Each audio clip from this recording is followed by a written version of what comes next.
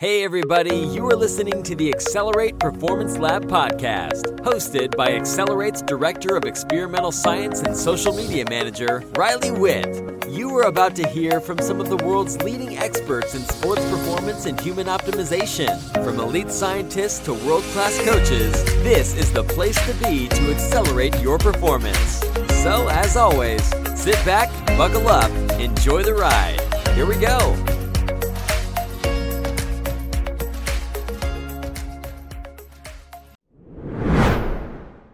Welcome back to the Accelerate Performance Lab podcast. I'm your host, Riley Witt, and today we're kicking off a new series that's all about sleep. I and many other experts in the realm of sports performance would agree that sleep ranks above all other performance variables such as nutrition, supplementation, and even some parts of training. So, I'm all about picking the lowest hanging fruit, and in this case, the lowest hanging fruit is also the biggest. In recent years, it's been getting a lot more attention, but sleep really is the silent partner in your training regimen, the one that doesn't get the spotlight, but does a lot of the heavy lifting. If you don't have the time to listen to this podcast and want the cliff notes of this episode, I'll give you 3 words. Sleep is important. But I hope you do actually listen to this podcast because I think you'll get a lot of information from it. We're going to dive into the science of sleep and why it's crucial for athletic performance, especially for runners. We'll explore why sleep is important, sleep stages, the role of sleep in physical recovery, and how a good night's sleep can be the difference between a personal best and a disappointing performance. Now, before we dive into the stages of sleep and their impact on athletic performance, let's take a step back and ask a fundamental question, kind of a zeroth principle.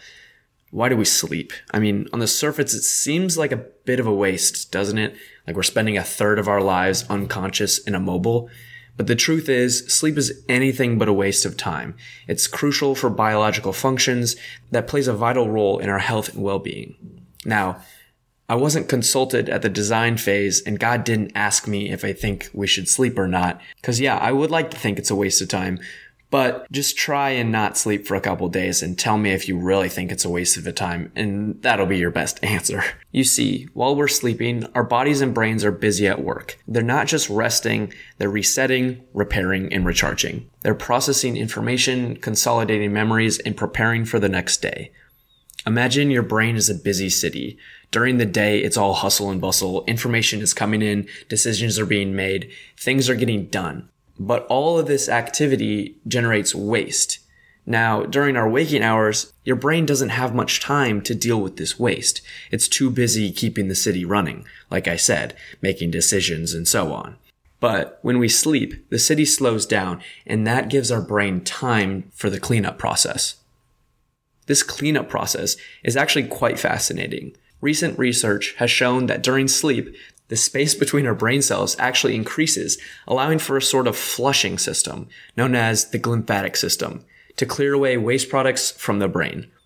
This includes clearing away harmful proteins that are associated with neurodegenerative diseases, which is kind of irrelevant to today's discussion, but I put it in my notes and thought it was really interesting. I actually learned a bit of a tip while I was researching for this podcast that's super common among the biohacking community. If you tilt your bed up so your head is above your feet, it's not just your head, but you have to have your whole body slanted downwards. So you'd have to kind of, some way prop your head up and then prop your lower back up, kind of like put pillows underneath your mattress or something. I'm not suggesting this at all. I don't know the specifics behind this biohack, but it's been shown to increase this glymphatic drainage and decrease brain fog and noticeably help your decision making and thinking later in the day. It's also been shown to slow neurodegenerative diseases like dementia and Parkinson's, which again is not really what this topic is about, but I thought that was super interesting and I was going to leave that in there.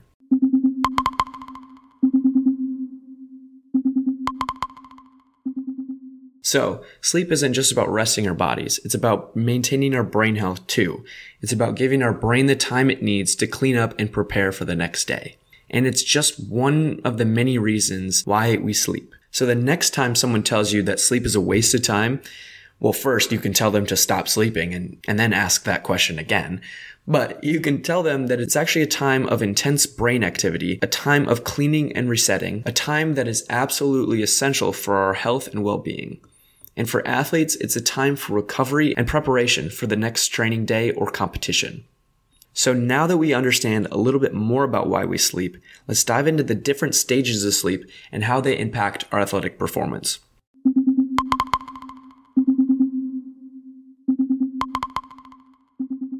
Let's start with the basics.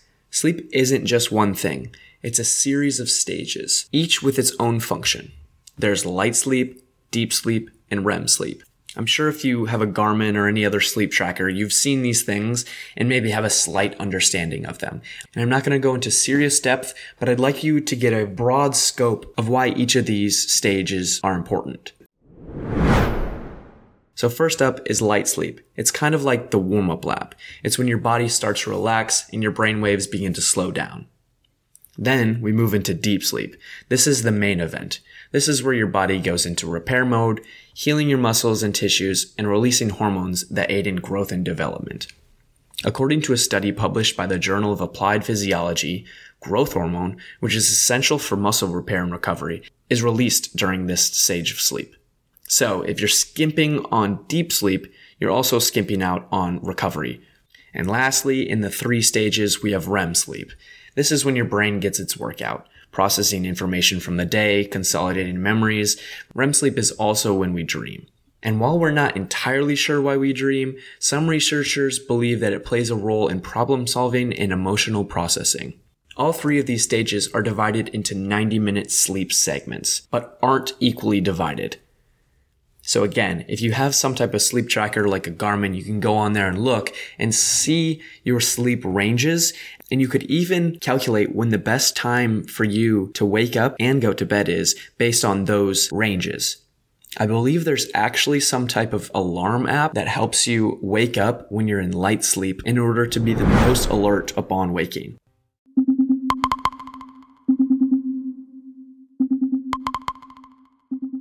Now you might be wondering, okay, Riley, this is all well and good, but what does this have to do with my running performance? Well, kind of has everything to do with it. When you're training, you're not actually getting stronger. You're not actually getting faster. You're actually kind of getting slower. In between the time you start your workout and finish your workout, you're actually less fit than when you started. Let me stop and let you think about that for a second. You're not fitter when you finish the workout than when you start the workout. You are less fit. The fitness increase happens afterwards when your body is recovering. The major part of that recovery is during that deep sleep stage that I mentioned earlier. So if you're not getting adequate amount of deep sleep or not giving yourself enough time to recover in between workouts, you are getting less fit. It's as simple as that. Kind of.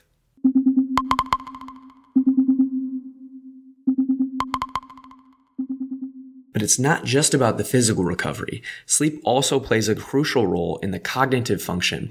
It helps things like decision-making, reaction time, and focus, all of which are pretty important when you're going out for your run or workout or race of the day.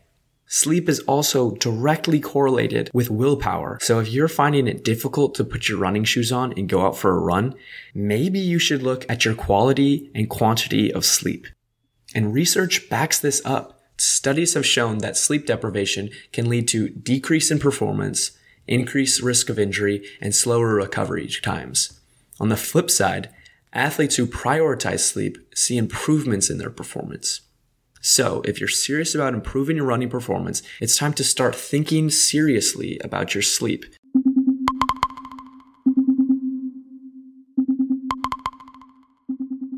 And before I wrap up this episode for today, I have a little bit of homework for you guys to do that's due before the next episode comes out in this series. This week, I want you to become more aware of your sleep habits. Start by keeping a sleep journal. I was gonna use the word sleep diary, but I think that word alone would make most of you not want to do it. But seriously, it's kind of important. Note down what time you go to bed, what time you wake up, how you feel in the morning. Do you feel refreshed? Are you ready to go? Are you hitting that snooze button? Also, pay attention to your pre-sleep routine. What are you doing in the hour or so before bed? Are you watching TV? Are you scrolling through your phone? Are you doing something more sleep friendly, like reading a book? And finally, take note of your sleep environment. Is your bedroom dark and quiet? Is your mattress comfortable? Is your room comfortable temperature? The goal of this exercise is not to judge or make drastic changes at this moment, but simply just become more aware of your current sleep habits. This awareness is the first step towards improving your sleep and in turn, your running performance. So that's it. That's your homework for the week. Keep it simple. Don't overthink it. Keep a sleep journal right beside your bed. Pay attention to your pre-sleep routine, your sleep environment. And if you want to jump ahead with the homework and you have some type of sleep tracker, I'm guessing most of you have some type of Garmin. See if you can recognize a pattern with your sleep habits and sleep quality and duration. And come back next week ready to dive into some more practical tips and tricks for optimizing your sleep.